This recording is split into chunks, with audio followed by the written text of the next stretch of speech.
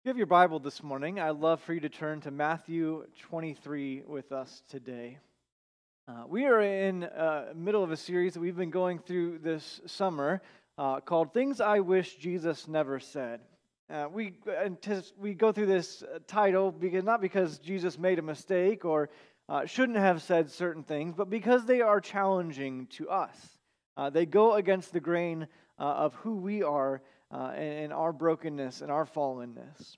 We've looked at a number of statements so far that Jesus has said. We began this series with Jesus saying to the rich young ruler, "Sell everything you have and give to the poor." Really looking at this issue of trust, where we place our trust, where we place our faith, where we place our security. Jesus followed that up with love your enemies. We looked at the extent of the love that we are called to have, the forgiveness and grace that we are called to have, even for those who don't deserve it. Jesus, we looked at after that week, we saw him say, hate your father, your mother, your wife, your children, your family, even your own life. And if you don't pick up your cross, you cannot be my disciple. That one was especially tricky after looking at love your enemies, then going to hate your family. But Jesus wasn't talking about disdain for our loved ones, but rather the cost of discipleship, what it might cost us if we choose to follow him. And then last week we picked up with do not judge, looking at this kind of hypocritical or self-righteous judgment that we are often prone to, and moving beyond that to this pursuit of restoration, of reconciliation in our relationships, even when it comes to calling an erring brother or sister back into what God has called them to. And so all of these phrases, all of these statements can be challenging or possibly even offensive because Jesus says them and they demand a response from us. That if we want to be genuine followers of him, these statements can't simply be shrugged off and ignored. They demand a response from us. And today is much the same. The statement that Jesus brings before us today is, the greatest among you will be your servant, from Matthew 23:11. Again, this is not a statement that sounds particularly offensive on the surface, but as we dive into the implications of what it looks like to serve as Jesus served, I think it will challenge us. Thinking through what it means to be a servant, I couldn't help but think of who exemplifies servanthood more than moms. You know, our dear old moms. Good moms are servants at heart. I mean, the job kind of demands it. And as I've seen my wife, Kelsey, carry and care for very soon to be 3 children, you have to be a servant in that role. And I think especially so if your kids are sick. I remember as a kid, I'd be puking, and my mom, who's not strong in the stomach, would be kind of trying to hold the bucket, be there for me, retching all the while, dry heaving, and I just be like, "Mom, I got this." Or she would say things like, "Honey, I wish I could be sick instead of you." And I would say, "Oh, Mom, that's so dumb." You know, like, no, you don't. But I've had kids, I understand what she means. But it's reasons like this that I've included this statement, the greatest among you will be your servant, in things I wish Jesus never said. Because service is messy. To serve as Jesus served is to do things that you don't want to do. My alma mater, Ozark Christian College, describes themselves often as a Jesus school. And as a Jesus school, it is also a service school. The kind of theme verse of our college is, the Son of Man did not come to be served, but to serve. And as a service school, of course, we are given opportunities to serve. I remember as a student, every year we would host middle school students in our dorms for certain events that they would have. And those occasions do get as weird as you would expect sometimes. I remember one occasion we were all getting ready for bed. One kid's just kind of sitting there in an office chair. Finally, like, "Okay, well, we're going to go to sleep now." And he says, "Oh, I don't sleep." I'm like, "Well, good night." Turn off the light. Service is weird. I remember another occasion, our dorm was picked to be the wait staff for a ladies' conference. And ladies, I'll just say, next time you go to a conference, be kind to your wait staff. I mean, they opened those doors, and it was like the running of the bulls as these ladies chased down their seats. You know how terrifying it is with a woman in the animal print cardigan chasing you, handbag of flying, running for her seat in there. I mean, service is messy. And because it's messy, it's these words, "the greatest among you will be your servant," that can be challenging to us or offensive to our notion. We admire people who serve, certainly. I mean, But it isn't the way that we think about getting ahead. By the world's standards, being the greatest means having people serve you, not the other way around. And so this message on service comes in the middle of a message that Jesus has been speaking against the religious leaders of his day. I mean, you would think that if anybody were to be, looked at as models of service, it would be the religious lead church people. I mean, minister means servant. A pastor is a shepherd who lays down his life for his sheep. And yet Jesus is speaking to these religious leaders who are instead of making it easier for people to follow God. You know, the Pharisees and the teachers of the law were actually making it more difficult. They're putting unnecessary restrictions and hardships on the people. And I think it's while these practices, while they started with good intentions, these are the things that Jesus speaks against because they've become a burden into following God. Jesus says it this way in Matthew 15. He says, "These people honor me with their lips, but their hearts are far from me." And so we see that Jesus' beef, his main issue with these religious leaders is while they looked like models of service, they were really only interested in serving themselves. And so Jesus, because of that, gives us, I think, 3 truths this morning about what true servants do, what true servants look like. And the first thing that we see is that as servants, we lighten loads. There are 2 groups in particular that Jesus sets his sights on this morning. Like I said, the Pharisees and the teachers of the law. And if you've been in church long enough, if you've read the Gospels, you've probably heard of these guys before. And without even thinking about it, we tend to label and think, well, these are the bad guys. But that's not how people of their day would have thought of them. For the Pharisees, this term Pharisee comes from the root word that means separate. They were known for being holy and separate and set apart. And they proved regularly that they were worthy of such a title. They prayed regularly. They were very conservative in their interpretation of Scripture. They were zealous for God's law. They wanted to do the things that God had called them to do. But their zeal had led them to kind of create this hedge, this barrier around the law that was very taxing on the people. And it started out, like I said, with good intentions. If you have a toddler and you tell a toddler don't touch something, what's the first thing they're going to do? They're going to touch it. And a lot of people were doing the very same with God's law. And so they kind of created this barrier, this hedge to protect the law from being touched. Perfect example of this, when Chandler, our oldest son, was about 3 years old, he picked up the phrase, "oh my gosh." And oh my gosh is not inherently bad, but we felt like it for a 3-year-old, it was too close to taking the Lord's name in vain. And so we kind of set this rule that we don't even say, "oh my gosh." He wasn't breaking God's law, but we didn't want him to come too close to taking God's name in vain by saying something even close to it. But the problem for the people was that this hedge made everything so restrictive that it was difficult to do anything without breaking their man-made rules.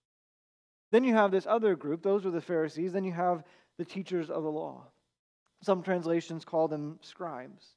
Because before printing presses, books were copied the only way you could, by hand, painstakingly writing out every letter of every word. I mean, can you imagine writing the entire Old Testament by hand over and over again? But that's what these guys did.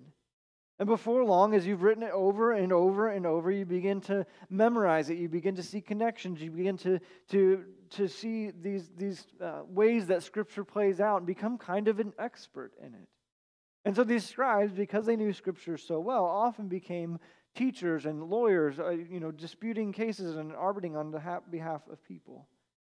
Now, I know that there are like 101 lawyer jokes out there for preachers, but I'll bypass those simply to say that as these scribes ended up as experts of the law, they also became experts at breaking and exploiting that law, finding all of the loopholes. And so Jesus has this rebuke for them this morning in his message about service.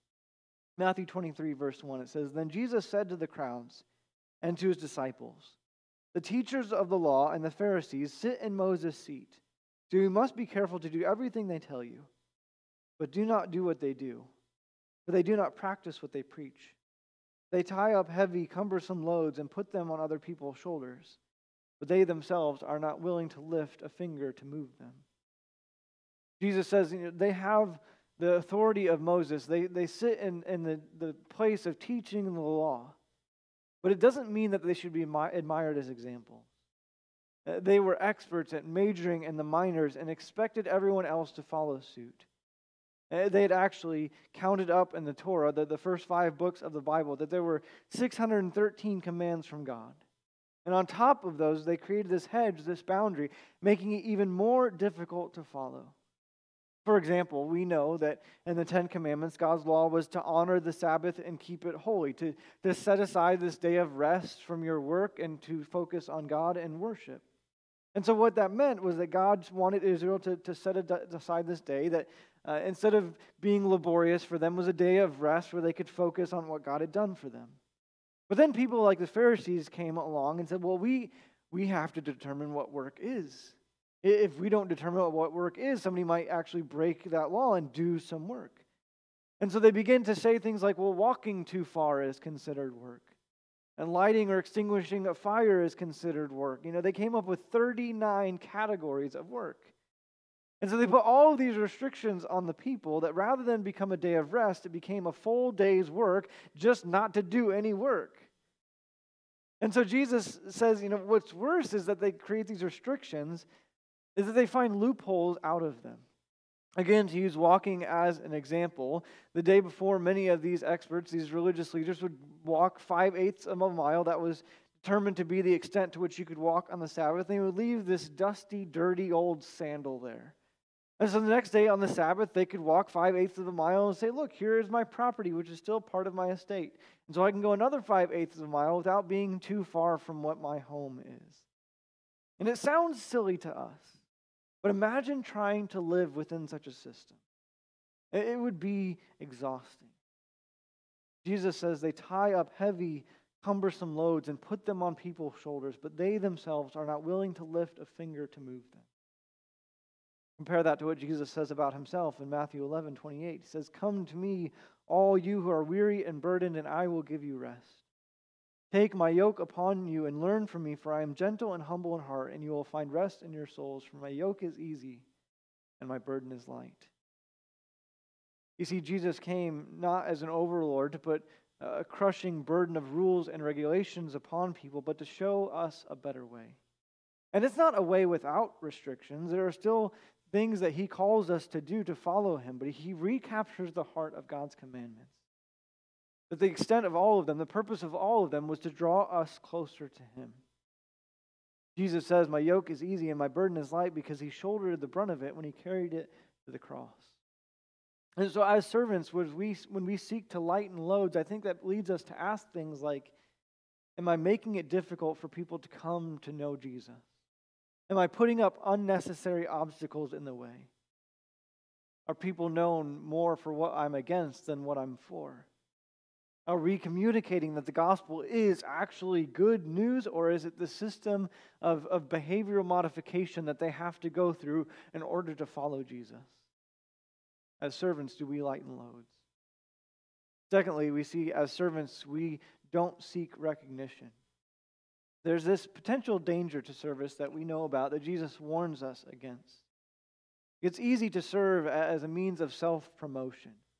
It's easy to look servant-hearted while in reality being very self-centered. Jesus says this way, verse 5. It says, everything they do is done for people to see. They make their phylacteries wide and the tassels on their garments long. They love the place of honor at banquets and the most important seats in the synagogues. They love to be greeted with respect in the marketplaces and to be called rabbi by others. But you are not to be called rabbi, for you have one teacher and you are all brothers. And do not call anyone on earth Father, for you have one Father and he is in heaven. Nor are you to be called instructors, for you have one instructor, the Messiah. Jesus says everything they do is done for people to see, that they seek recognition. He says they make their phylacteries wide, and maybe with the most recent Jurassic Park thing, phylacteries, that's my favorite dinosaur, but that's not what this is here. Jesus is talking about this little box that they would put on their heads and their arms that to seek recognition for their religious duties. This little leather box they would wear on their foreheads or wrists that contain these scrolls of Scripture. And they would wear it about in the marketplaces, wear them all the time, and make them nice and extra big, and as if to proclaim, I love the law, I obey the law, I'm a good person, look at me. Or they would make sure their prayer tassels hung off their sleeves of their robes extra long so people could really see that they were the real deal. They would seek recognition by jockeying for position. They wanted the best seats at the table right next to the host. They wanted to be in the front row of the synagogue so people could take notice of their perfect attendance. They sought recognition through their titles and their names, the rabbi and father, things that people called them. And we can look at all of these areas and think, well, that might have been real issues and struggles back in the day, but it's kind of a moot point now. I'm not wearing a Bible box on my head. I'm not demanding that people call me rabbi. But if you really think about it, I think it can be tempting to use our service as a means of drawing attention to ourselves. But I think the question that we need to ask when it comes to keeping ourselves in check in this way is, am I trying to be the sun or am I trying to be the moon? As you think about it, there are really two lights that kind of govern our existence, the sun and the moon, and only one of those is the source of light.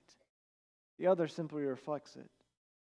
So when we give and serve and speak and pray, are we doing that to shine light for ourselves, to shine glory from ourselves, or are we doing it to reflect the glory of God?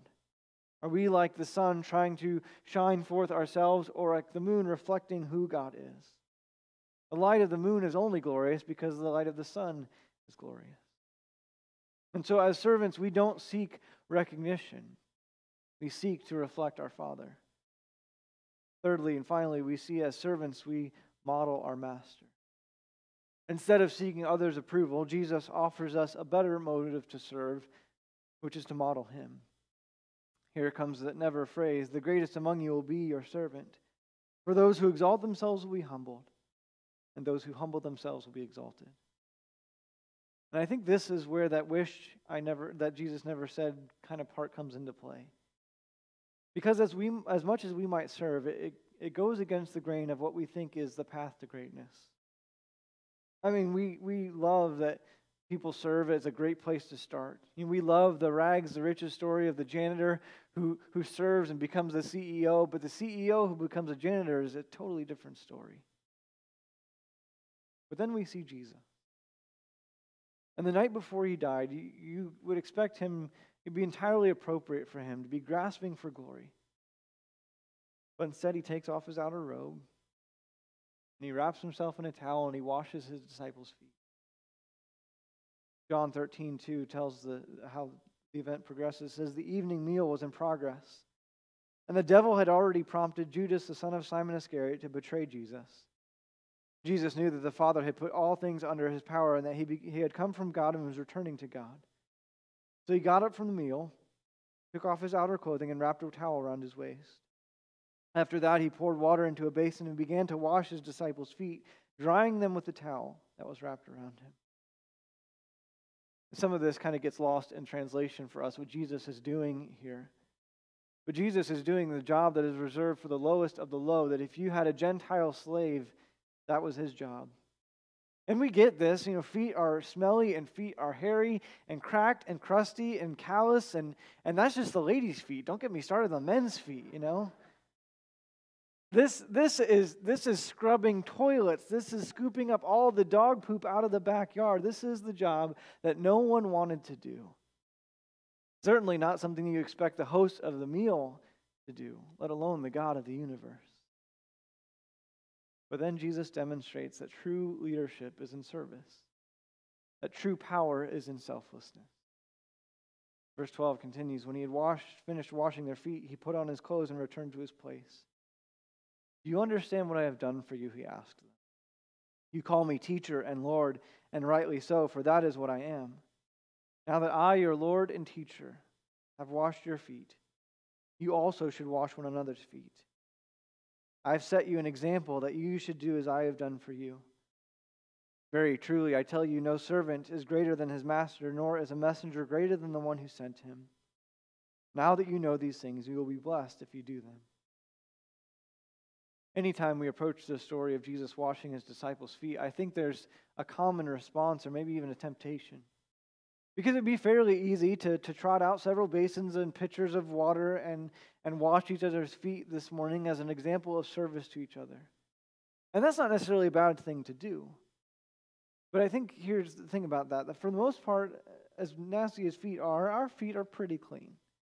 They're nicely pedicured, they're shielded by socks and shoes, and while feet aren't many people's favorite part of the body, aside from a little bit of discomfort, washing someone's feet today isn't a huge inconvenience.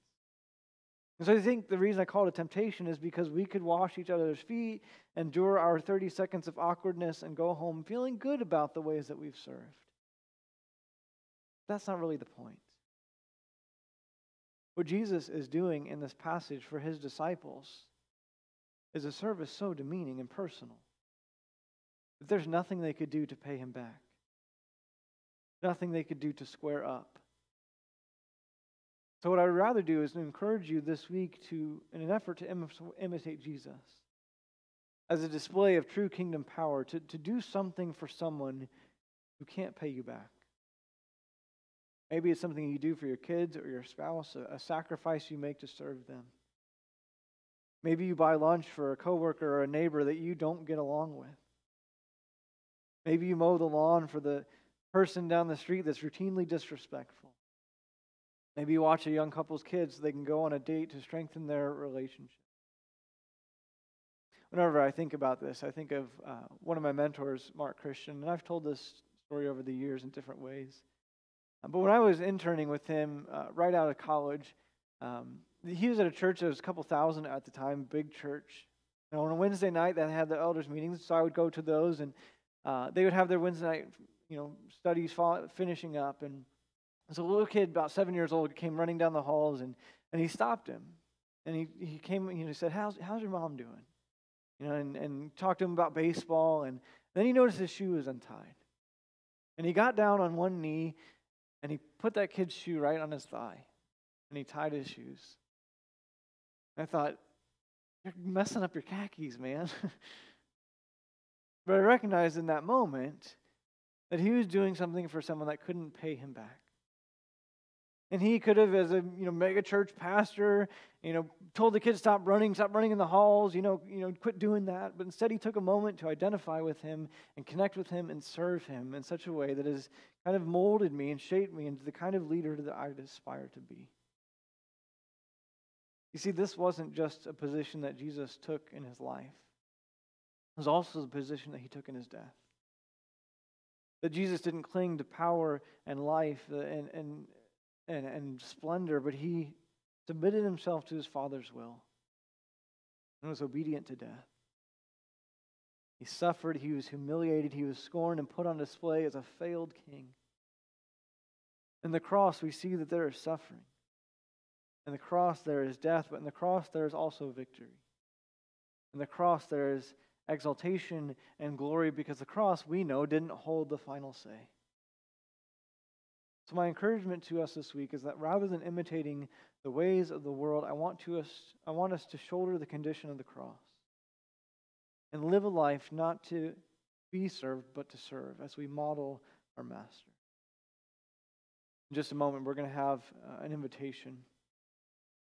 And this is an opportunity that we always have to kind of dedicate ourselves to God, or to maybe turn our lives over to Him. But I want this morning to be beyond just those things, in addition to those things.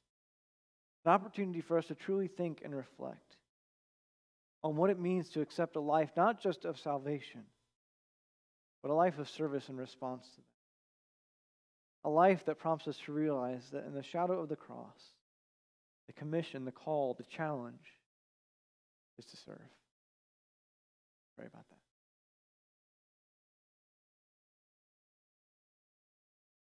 Father God, we are grateful that you are a good and loving God.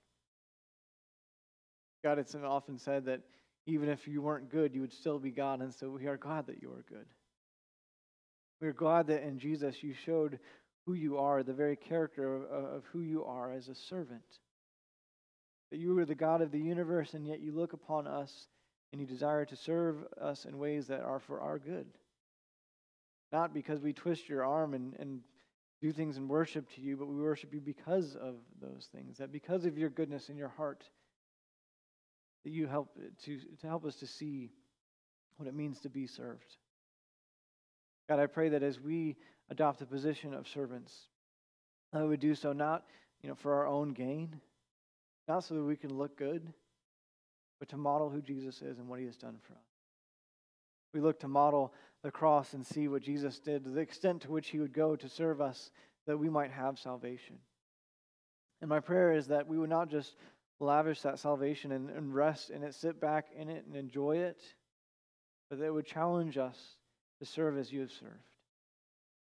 God, I pray that you would be with us this week through your Spirit, empowering us and emboldening us, challenging us, encouraging us to find ways to serve others even when they can't pay us back, especially when they can't pay us back. To do things like Jesus did, so that others might see you and see your character, see your heart as a God who serves and a God who loves.